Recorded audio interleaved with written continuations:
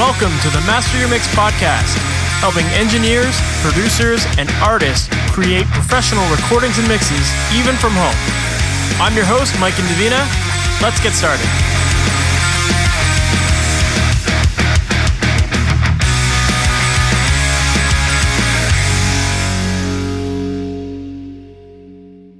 Hey, welcome to the Master Your Mix podcast. My name is Mike Indivina, and thanks for hanging out with me today. Today, my guest is Matt Bishop, who is a producer, recording engineer, mixing engineer, who has worked with artists such as Taylor Swift, The Killers, U2, Two Door Cinema Club, and a whole bunch more. And in today's episode, we have a really fun chat talking about the idea of perfection and when you need to pursue perfection versus when you need to embrace imperfections, and how this can impact your work, whether it has to do with the recording stage or the editing stage or the mixing stage. It's important to be able to have a clear idea of when things just sound good and when they're good enough versus falling into this continuous cycle of, being in this perfectionist trap where you're just nonstop searching for problems and creating problems that aren't really problems and never ultimately finishing your work. I know a lot of people that suffer from perfectionism like that, and they just never get stuff done. So in this interview, Matt dives into a little bit about his process for dealing with that and ultimately how to know when things sound good. We also get into a really interesting chat about working with some of the bigger artists that he's worked with. One record that he worked on was Taylor Swift's Taylor's version of her Red album.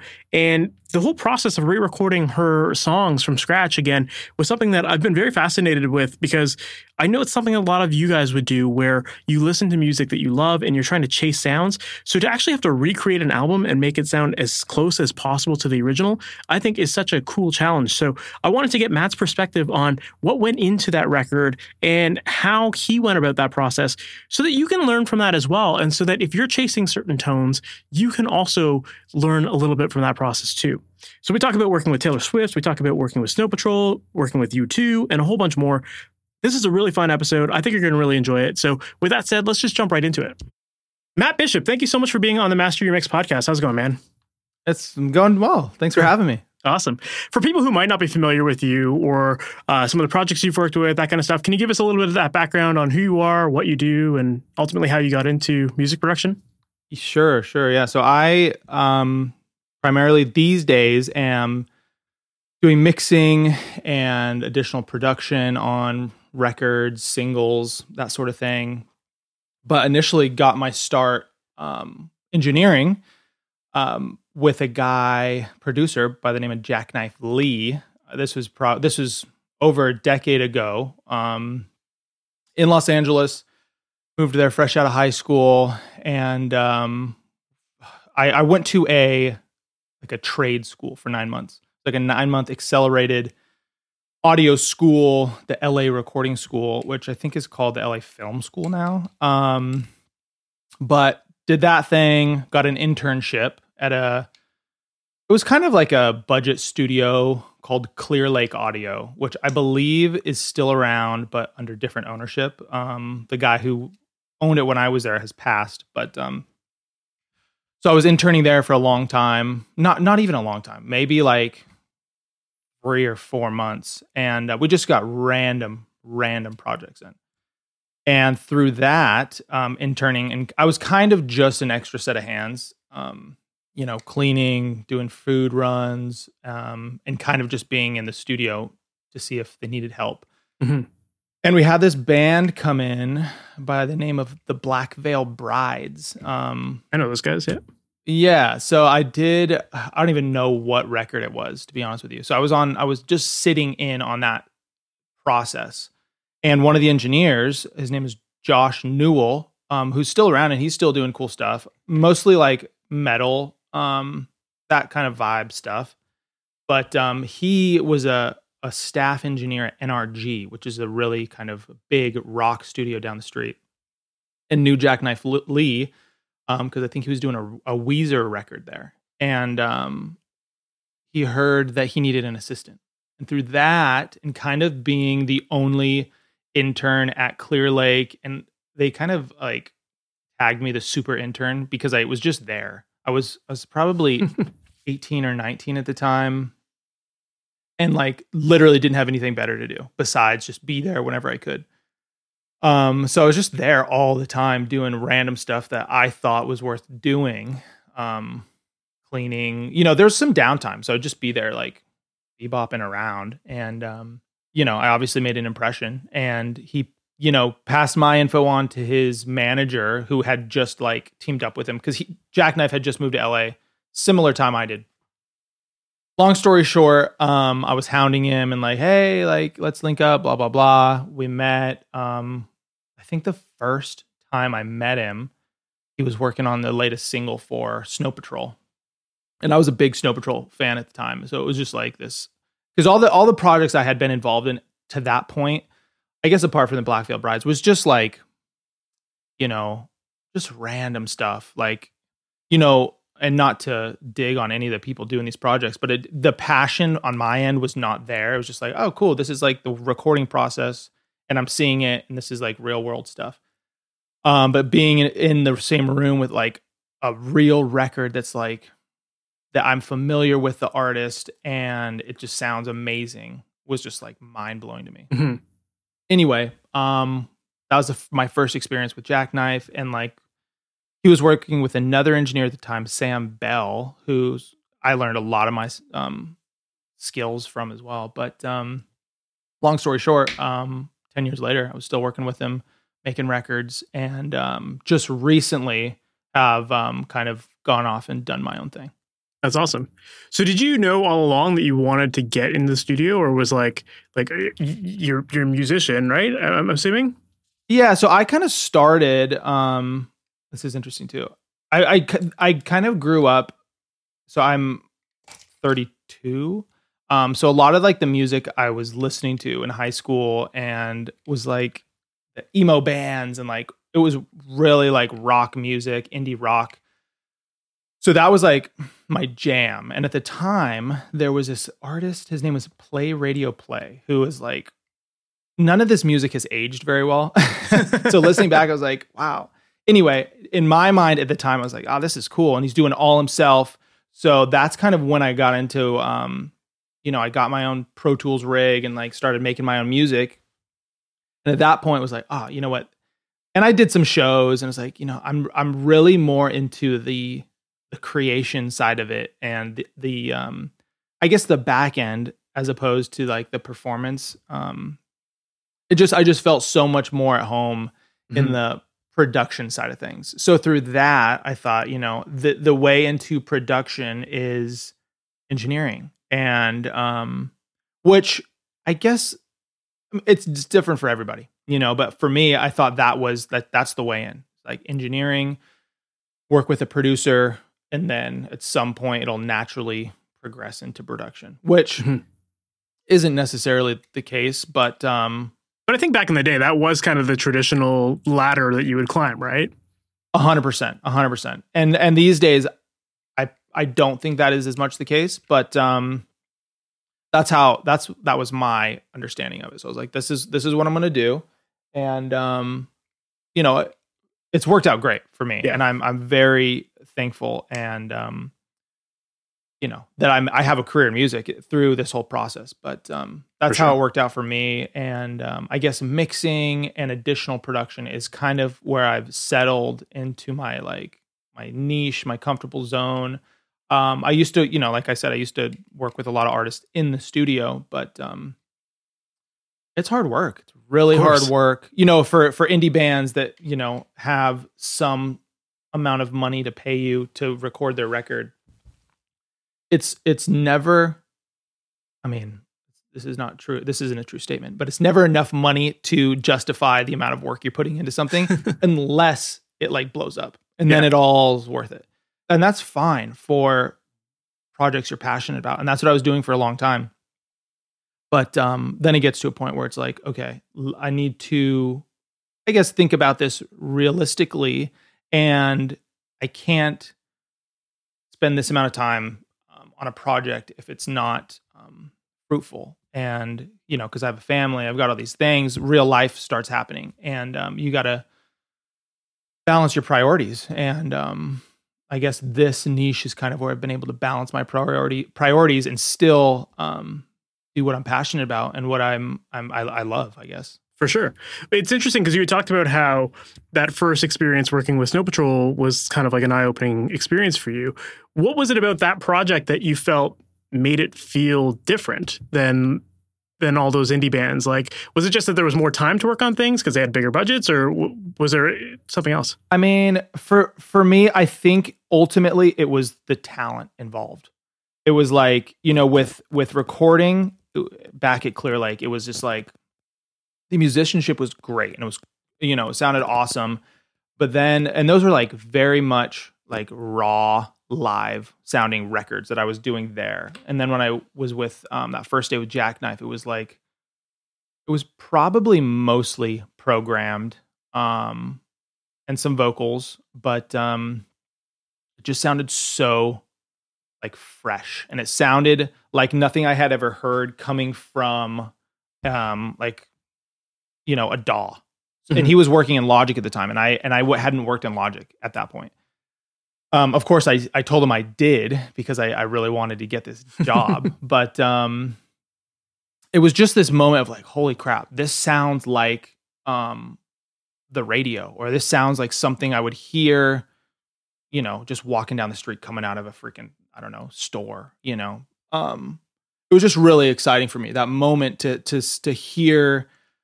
I guess I'd call it a pop song being made, but Snow Patrol's kind of blurs the line between pop and a rock band, I guess. Yeah, that's cool. Yeah, and that makes sense. I mean, anytime you're dealing with serious musicians, you're gonna. I mean, it makes the whole experience so much easier. You're not sitting around waiting for someone to like learn their parts and, like dial in tones without knowing like, anything about their gear and all that kind of stuff. Like when you reach that level of a professional musician, it definitely makes that whole process so much easier because a lot of the work is just done by the fact that you have people who know what they're doing, right? Certainly. And that brings up a good point too, where it's like, I was early in my career, I always thought like there's something going on that is like secret that like the inside successful people have on wraps, that like this is how you make a hit song, which absolutely not true. It's just like, it's hard work and like long hours and just like a puzzle. It's all a puzzle of trying to like some people have formulas on how to make great songs, but I think that also kind of takes the artistry away from it. Mm-hmm. Anyway, from my perspective, it was just like, no, these people are just like super passionate about this, know how to write great songs. And also like there was, I think what I learned from working with Jackknife was like, there was no doing anything the same way. It was always like, this has to be, if it's going to be good and exciting and fresh, it has to feel like new. And like, every record we did it was always new stuff happening. And I think that's why, he's so successful in what he does, because he just knows how to, I guess, push the envelope. And like, I guess that's probably what my biggest takeaway working with him through all these years was just how to stay fresh and like, just do what is exciting and new. And like, you have to, if it doesn't feel good when you're making it or mixing it, it's like, it's not right. And that happens, sometimes you get gigs where it's like, it's not what I am into, but at the end of the day, you got to make the client happy as well. Of course. It's interesting. You talked about this idea of like people having formulas for their songs, and it also talked about working on music that was programmed and that kind of thing. And, a lot of people would argue that kind of stuff can get stale pretty quickly sometimes because it's just so perfect and that kind of thing. And I when I was doing my research on you, I found an article where you were quoted as saying, "Perfect is boring." And I was wondering if you could elaborate on that a little bit, and like, what exactly do you mean by that? And like, where does that line blur between something that's perfect versus imperfect enough? Sure. Yeah. I mean, it is a fine line because I think there's a lot of instances where like, say a live drum kit is, there's no drummer in the world that will play exactly on the grid. And many times in the studio, you will edit a drum kit to be perfectly on the grid. But the fact that a drummer, a real human, is playing that kit, and each snare hit and sound is a different, I guess, wavelength of sound happening. There's a randomness to that. And I think you cannot capture the same energy of a live kit with just samples. And samples certainly play a big part into getting a good drum sound. But I think the analog, just the essence of a real life drummer playing something, invites this like random behavior that you can't get from programming something. For sure. There's a great example of this with the drummer from The Killers. He would like shout when he would play the drums. And on the record, Wonderful, Wonderful, I can't think of the song at the moment, but you can hear him like shouting, random like shouting in the background. What is that? That's the drummer just like shouting when he's playing. And to me, those are like the moments that are like, wow, that was like the special moment that you're not going to get programming it.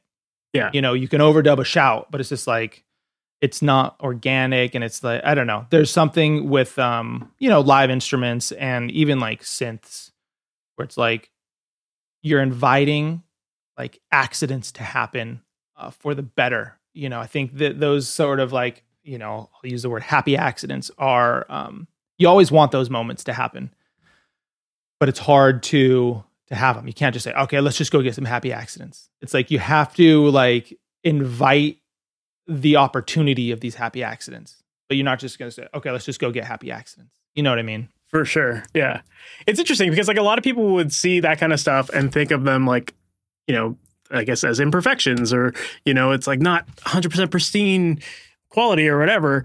But it's like, how do you decide then when an imperfection is worth keeping versus when it's actually working against the song, Certainly. I think there's a good to be able to distinguish that would be, case by case. How does it make you feel when you hear that? If it's like distracting or off-putting, it's probably not an accident worth keeping. If you hear that and you're like, whoa, what was that? Like that, and that made you like feel something, whether it's excitement or like intrigue of the song, then I think you're probably onto something special.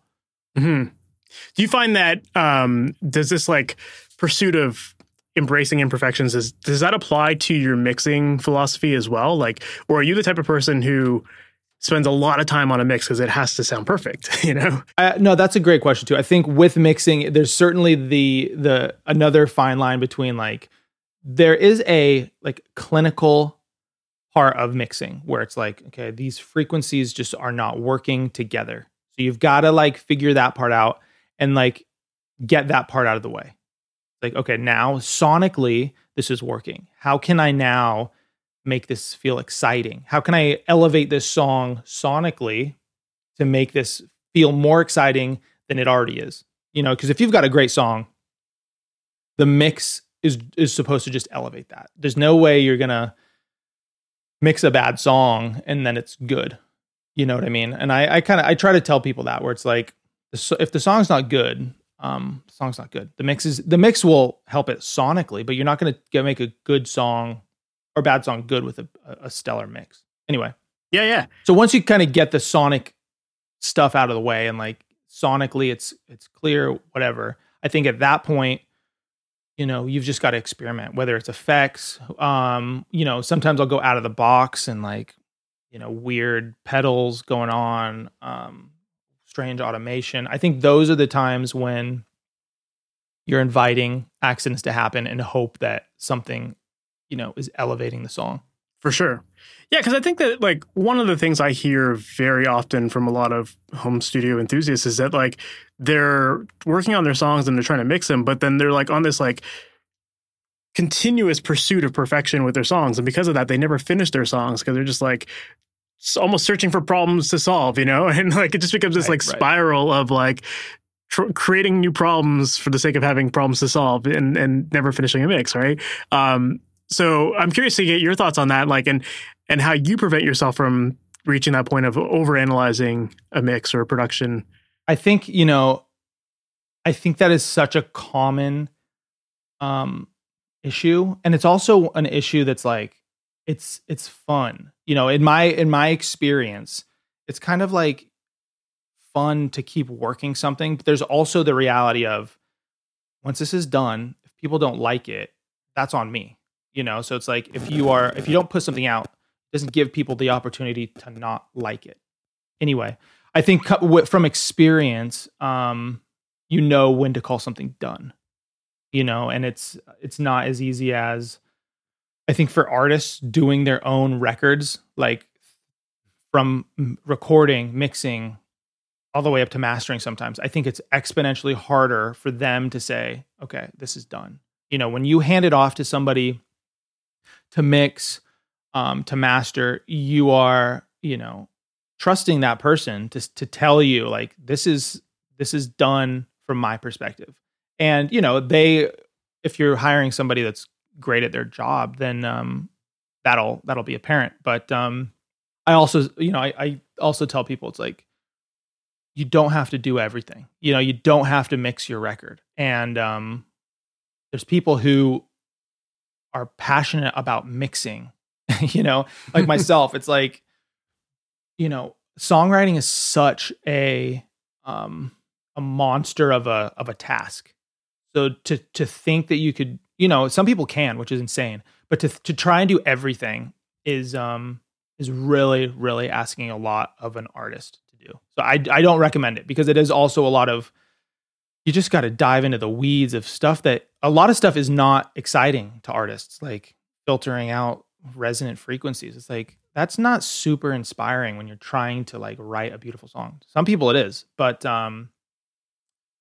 anyway, that's kind of my perspective. It's like, don't be afraid to hand your song off to somebody to like really say, okay, I think this sounds done. And if it's a different version of what you thought, but it sounds super exciting, then maybe it is done. For sure. No, I think that's a really good point because a lot of people do feel like they need to do it all as home studio people. It's like, I've got the equipment. What's preventing me from doing it? Right. And then it's like, well, because you just don't have that objective opinion anymore. Yes, you could do it, but yeah, you're just making your own music worse by just over analyzing it. Right.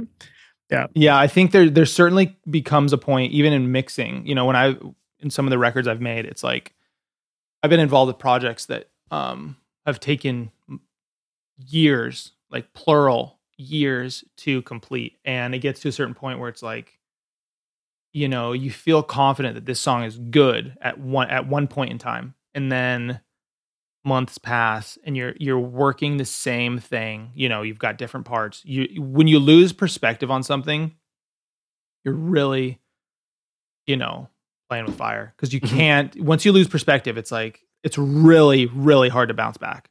Of course. So then how do you know when you're done a mix or a project that you're working on? A lot of like, if I'm mixing something, I think, I'll get it to a spot where I'm like, this is sounding really great.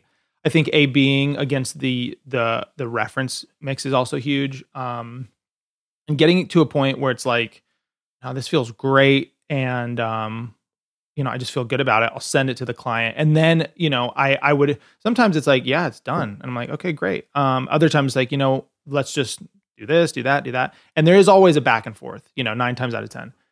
And I, invite that process. But I think, it's a collaboration. If they're happy, you got to make sure that client's happy. Mm-hmm. Sometimes there is like a pushback. If something is like objectively, this is better.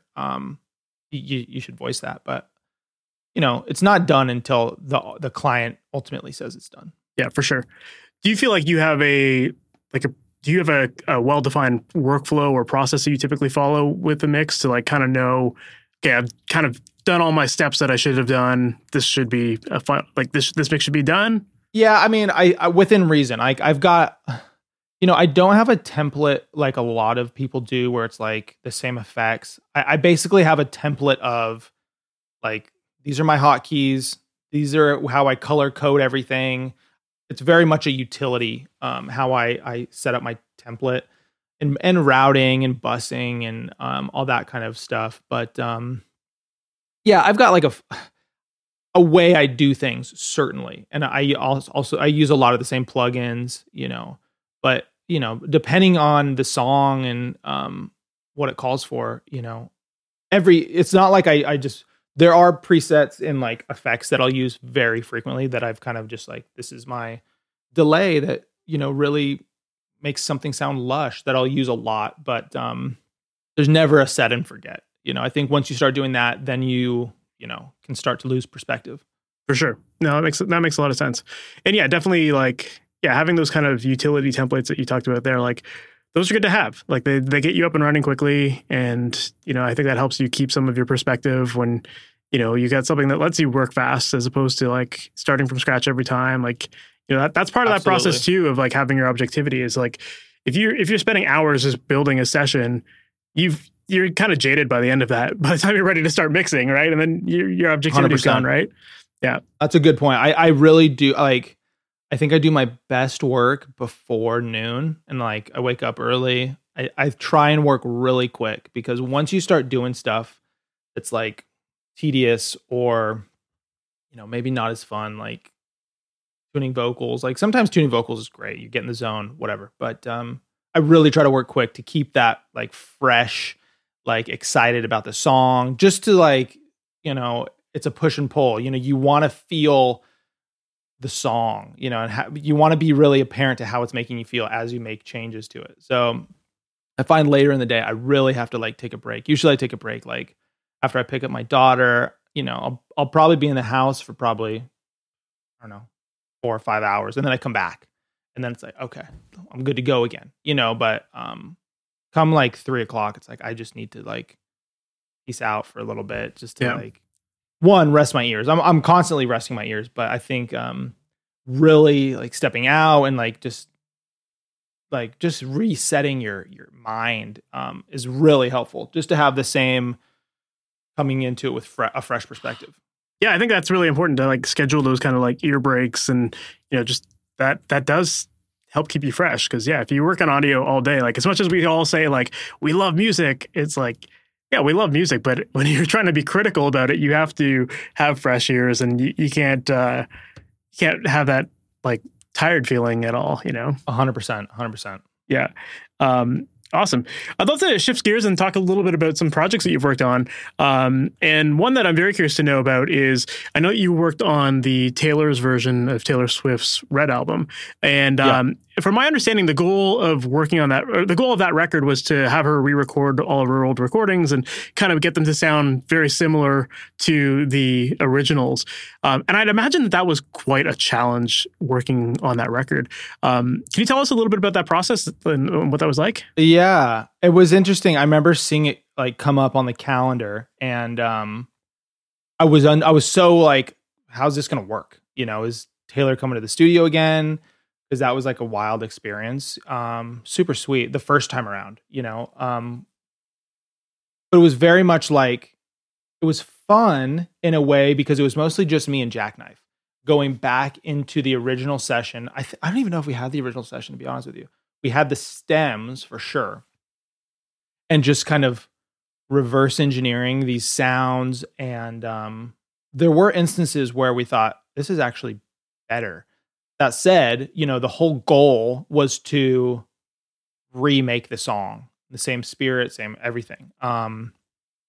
So in that instance, I replayed the drums, which is pretty cool to be able to say I was playing drums on a Taylor Swift song. But replaying all the parts, and Taylor, she sent the vocals in. So she didn't come to the studio. What else? I think we had a different mixer do it, and it was tough work, but it was fun. It was really fun. And the first time we did the song, I think it was just so quick. She came in for a day. Because you did the original? Yeah. Okay. So we did the original and the reissue, and I think that was the case for most of those. She wanted to get the same people involved. Makes sense. But yeah, the original recording was like, she was here for a day, literally one day, a few hours, with Gary Lightbody from Snow Patrol, and like just pumped out this amazing song. And we worked on it for a few weeks after that. But that was it. And I think that's one of those things, it was just so quick and like fresh, and it felt good. That's very cool. I don't know how many songs she wrote for that record, but it's just goes to show, it's like, you got something good, just roll with it, and like, yeah, don't work it too much, or it's gonna lose something. That's awesome.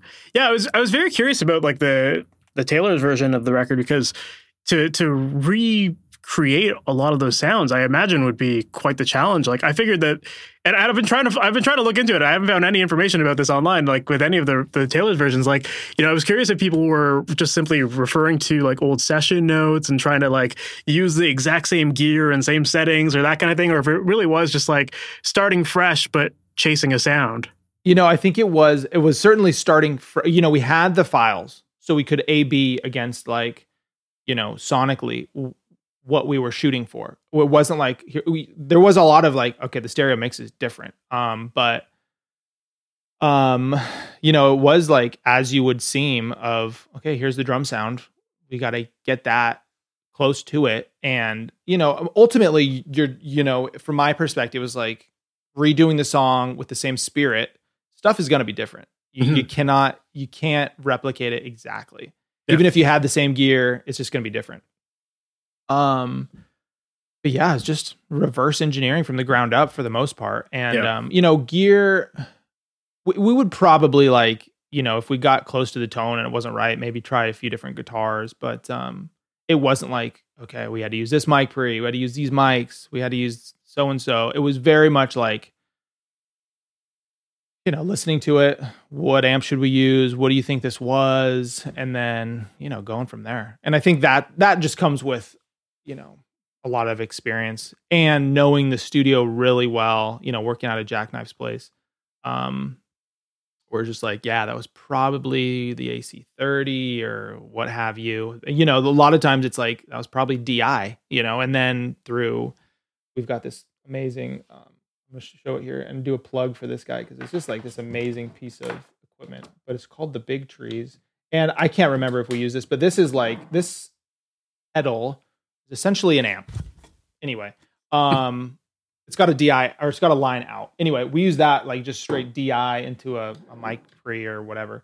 And a lot of times that is like such a unique tone, and we'll go that route. But yeah, I mean, there was no secret to how we remade the songs. It was just like, let's listen to the parts and try and get close to it. And that's amazing. Yeah, it was fun. Yeah, that's amazing. Because one thing I often hear a lot of people talk about too is like, we all have this expectation of like our records and what good sounds like, and so we're often basing what good sounds like based on our musical tastes and other albums that we love and that kind of stuff. So very frequently, like I'll find a lot of engineers that are like, oh, I really want the sound of this record or that record. And it's like, that's their standard. So they'll go chasing these sounds, but it's like, kind of like to your point earlier, it's like, you can have the same singer, same band, same equipment, and it's going to sound different on different days. So it's like, it's right. It's a near impossible task to chase the sound, but yet a lot of us still try to achieve those sounds. We listen to records as inspiration. So I was kind of curious to like know what goes through your mind when it comes to like reverse engineering sounds that you hear. Like how do you go approaching that? Maybe that's a very broad question, but no, I think it's a good question, because I always think, if you're shooting for sounding like somebody, or inspired by somebody, it's like, use Bon Iver. He's such a unique sound. And like if you listen to 5 seconds of a Bon Iver song, it's like, that's him. But if you are using him as inspiration, but you just sound exactly like him, there's no point. Like it's almost boring. Or to me, it's like, I wouldn't say offensive, but like, what are you doing? It's like, he's such an inspiration to me as well. But it's like, you listen to that and are inspired to create something fresh and new. And like and the journey to, this is going to get really like deep, I guess. The journey to like recreate something, in my perspective, is how you kind of find what you like. You're kind of getting those moments, the character that you like, but also imparting your own character into something that somebody else will hopefully be inspired by. There's no, I think that's the beauty of trying to copy somebody. It's like through the process, you will find your own unique identity and character in a song, or, you know, the sonics of it. I guess to answer your question, it's like being involved in making records for such a long time. It's like, I know how to achieve the similar sound, but it's like, I guess it's more than the sonics, and it's a lot of the feeling that you're getting from what you're trying to achieve. And like a lot of times it's like, listen to this reference and it'll be like a drum sound or whatever, and it's like super tight, super dead. And then you do that and it's like, okay, well, this isn't really fitting with our song, but let's just adjust it to match our the character of this song. So it's like you have this starting point, and you can match it, you can get it, but maybe that's not what the song calls for. So you use that as inspiration and then adjust it accordingly, and then it's something new at that point. Yeah, I think that's a really good point. Because another thing I see a lot of people struggle with is this idea of they'll listen to a reference track of a song that they love, and typically it's a song that they love because they've heard it for like a decade or whatever. You know, it's like it's kind of nostalgic, and because of that, they love that song. But then if they chase those sounds, it wouldn't sound like something modern. So it's like this balance of like, you know, sometimes chasing that old nostalgic sound versus this modern expectation of what music should sound like. And there's a fine line there as in terms of like, you know, yeah, how far do you want to go with chasing a sound versus, you know, certainly adapting, right? There's some really terrible sounding records that are amazing records. You know, I think the Ramones is probably a great example. Like, there's such a sonic character to them, but by today's standards, it sounds terrible. But that doesn't, you know, so it's like, that's a great example of like, you know, pristine sonics doesn't make a song good, you know? Yeah, it's true. Yeah, it's like, I even think about like a lot of the, like the old soul music. Like I love like a lot of the Motown stuff, but those recordings, they sound horrible. But, and then like, it's like if you had like Usher these days trying to sound like Motown back in the day, you'd be like, what's this like basement recording that he did? You know, it sounds so weird, right? No, it's a really good point. And it's funny too, we're trying to, you know, I do this a lot too, is trying to chase a lot of those sounds, but it's like, in chasing it, you get a whole new sound, but there's no going back to that time and recording the tape in this, you know, dingy studio with the old reverb or a room that's like reamped or something. So all you can do is try your best and hopefully like get something that excites you the same way or in a new way. You know, that's all you can hope for. Of course. Yeah, that makes sense. Well, another artist that you worked with that I'd love to ask about is U2. So you got to work with them as an engineer and as a mixing assistant. You know, when working with a band like that who has such a iconic classic sound, what's the process of working with them like in order to like try to honor and preserve that sound? Like, was it the same sort of idea as like kind of with this Taylor record where you're kind of just still trying to chase some of that classic sound, or was it just like, let's just roll with this and embrace the new sound that they've got or something current? That's a good question. I think with like a band like that, you know, we were trying to make a record that was fresh and exciting. And they are an artist that will sound like U2 regardless of what you think they should sound like or want this song to sound like, or the sonic character.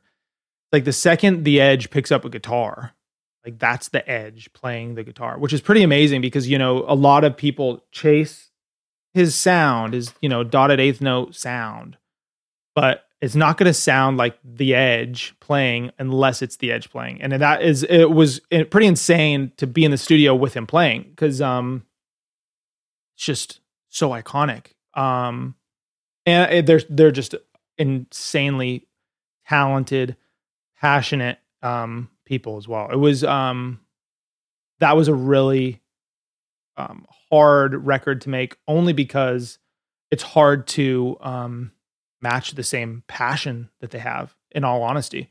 How so? Like, what do you mean by that? Just like, you know, they want you know, they are U2, you know, one of the biggest bands in the world. So they have high expectations, as do we for ourselves when making something like that. So it's just like, I don't know. I think it's managing your the pressure you feel to make something sound worthy of being a U2 song. And they, they're just always in the studio, new ideas all the time. And it was a hard process because every idea that they had was a good idea. So luckily for me, I was the engineer, and it wasn't my job to say this is better. I was just there kind of like experiencing it all. It's just, there were so many people working on that record as well, and everyone had good ideas. And with someone like U2, they entertain every idea. And, their process is through entertaining every single idea, the best one should come out on top. And, whether that works, is hard to say. It's just, it's hard to keep perspective. And, that's ultimately for them to decide, as the artist. Yeah. Yeah. I imagine that would be a challenge because, if every idea is a good idea, you're like, oh, we should record this, but yeah, I guess, that's why they hire the producer to make that call, right? Yeah, no, absolutely. And it was certainly such a huge learning experience for me, but challenging as well. Yeah.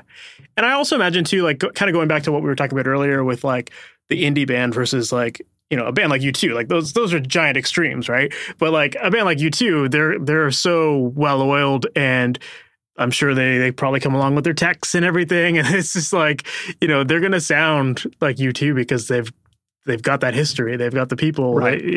There's that team there, so it's pretty amazing. There's Edge has his guitar tech. His name's Dallas. He's pretty legendary. He's worked with so many legends. Anyway, any sound from like the past, I don't know, probably decade or so, you say a day or a date and a time, Dallas will probably have the signal chain from beginning to end, so you can pull up that sound and recreate it. It's pretty amazing. Like when you say like a date or time, do you mean like a reference to like some other artist, or like no, like you say January 2010 at 4:00, this sound, what was it?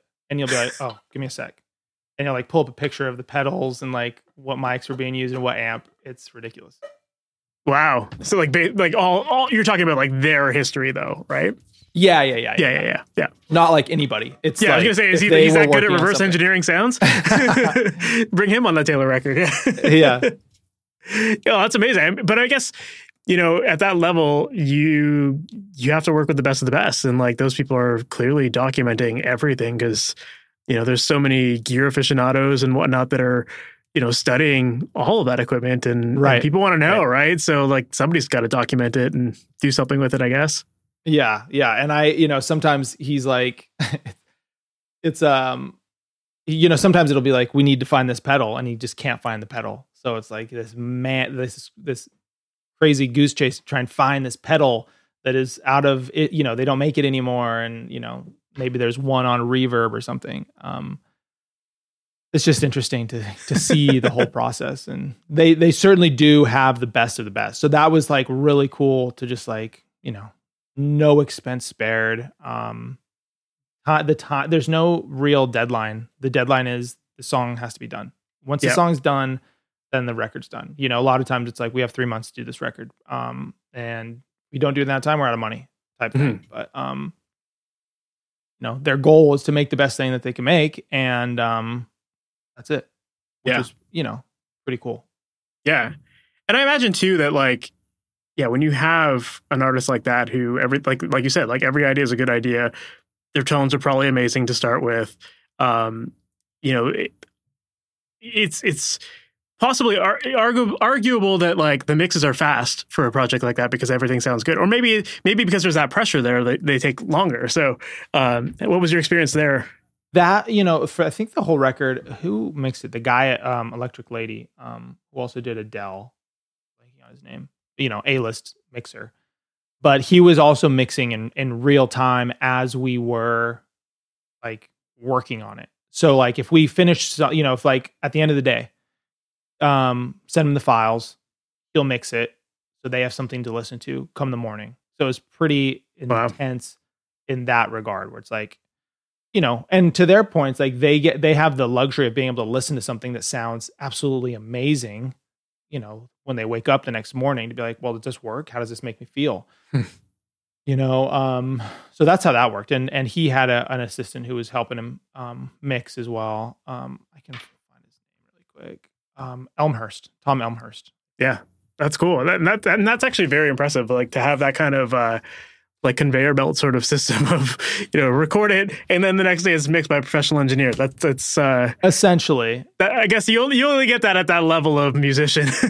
Certainly, they had Electric Lady booked out for like a few months straight, which was pretty cool. They put you up in a nice hotel in New York. The whole, it feels very like working with rock stars. So that was pretty cool. Yeah, that's amazing. I love it, man. Right on. Well, I don't want to take up too much more of your time, but one question that I always love to ask people towards the end of the episodes is, in your opinion, especially now that you're doing this more, you're mixing more, your focus is way more on mixing these days. In your opinion, what ultimately makes a great mix? I think it's got to a good mix. It's hard to answer that question without hearing the rough mix, but I think a good mix should only should sort of be invisible. It's like you want the song to be the best version of itself possible. And if I'm focusing on how good the sonics are, then that's probably distracting from the song. There's certainly amazing songs that are mixed amazingly well and like that I study and love to listen to. But if a song just sounds really freaking good, it doesn't make the song good, if that makes sense. Absolutely. My whole goal with mixing is to really just elevate the song as much as I possibly can. And that sometimes means making things sound worse in specific situations. But if that's what the song calls for, that's what the song calls for. So a good mix is a mix that's elevating the song to its highest potential. And it's kind of maybe that's a cop-out answer, but that's how I go into each project is how I can make this feel more exciting. And many times that does mean sonically it's clearer, it's crisper, it's brighter. All these words that people use in mixing, warmer, whatever. A lot of times it is all those things.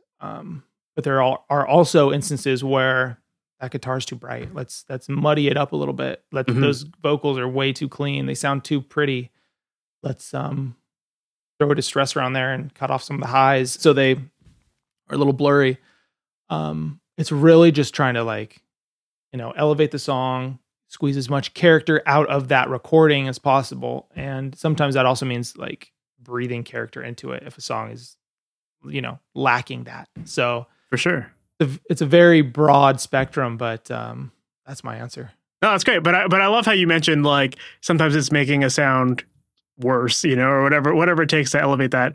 And I think that circles back to what we were talking about earlier about that idea of perfect is boring. Sometimes you have to, you got to mess with something just to get it to sound cooler and make it more exciting. So I think that's a great spot to wrap up. If people want to learn more about you or follow you online or maybe even work with you, what's the best way for them to do that? Yeah. I've got a website, MathBishop, MathBishop.com. I'm also on SoundBetter. Shout out to SoundBetter. And Math Bishop is basically where you can find me on most platforms. Apart from SoundBetter, I'm Matt Bishop on there. But I don't have a strong, if you follow me on Instagram, it's probably just records I've worked on. So follow me, do it, but you're not going to see me like baking a cake or like playing with my daughter or anything. It's mostly just work stuff. Right on, man. Well, Matt, thank you for taking the time to do this. I really appreciate it. And it was great to get some insight into some of the projects you're working on and some of your philosophies on all this stuff. And I'm sure that there's a lot of great stuff people are going to take from this episode. So thank you. Oh, I hope so. Well, thanks for having me, Mike. It's a pleasure to meet you. Right on. Same here. So that was my interview with Matt Bishop, and I really enjoyed that episode. I loved learning about working with artists like Taylor Swift and U2 and some of the behind the scenes stuff that goes on when you're working with massive artists. I thought that was so crazy that U2 basically had that like conveyor belt system where they can go into a studio and record, and then that same night, some A-list mixer mixes their song, probably makes it sound incredible right off that first mix, and then the next day it's done. Like, that is such a wild concept to me, and it kind of goes to show like what's possible when you have a bigger budget and you can afford to have the machine in place there, right? So definitely really interesting to learn about that. And I also thought it was really cool to learn about that Taylor Swift record and the process of chasing those sounds and going through that whole thing over and over again. Very fascinating. Like I said a couple times in this episode, I know a lot of people listen to music and they want the same sounds as another artist. And so they'll chase these sounds. And there's a bit of a process to that. So I thought it was fun to get into that process with Matt in this episode. So I hope that you enjoyed that episode. I hope that you found it informative. I hope that you found it helpful. And if you did, make sure to subscribe to the podcast. That way you're notified about all new episodes as they go live each and every Wednesday morning. And if you're looking for additional help with your mixes and your recordings, and you're trying to get your songs to sound at a pro level, but you can't seem to figure out what's going on, why, no matter how many YouTube videos you watch, you can't get the sound that you're after. Well, if you're looking for one-on-one support throughout that process to help you get results that sound just as good as your favorite recordings, then definitely make sure to check out my coaching program. It's called Amplitude. And in that program, I work one-on-one with you, giving you all the resources you need to help you create great sounding recordings, great edits, great mixes, so that ultimately you can get your music sounding at the level that you expect it to. If you're interested in learning more, make sure to visit masteryourmix.com/amplitude, and all the details are there. You can sign up for a demo, and I'd love to show you around. I'd love to show you what the program looks like behind the scenes and learn more about how I can help you with your music. So once again, visit masteryourmix.com/amplitude for that. And with that said, we've reached the end of this episode. Thank you so much for sticking around to the end, and I can't wait to chat with you in the next one. We'll talk soon. Have a good one. Thanks for listening to the Master Your Mix podcast. To have your questions answered, submit your questions to questions@masteryourmix.com. Please go to iTunes and subscribe and leave a review. And for more information on how you can improve your mixes, visit masteryourmix.com.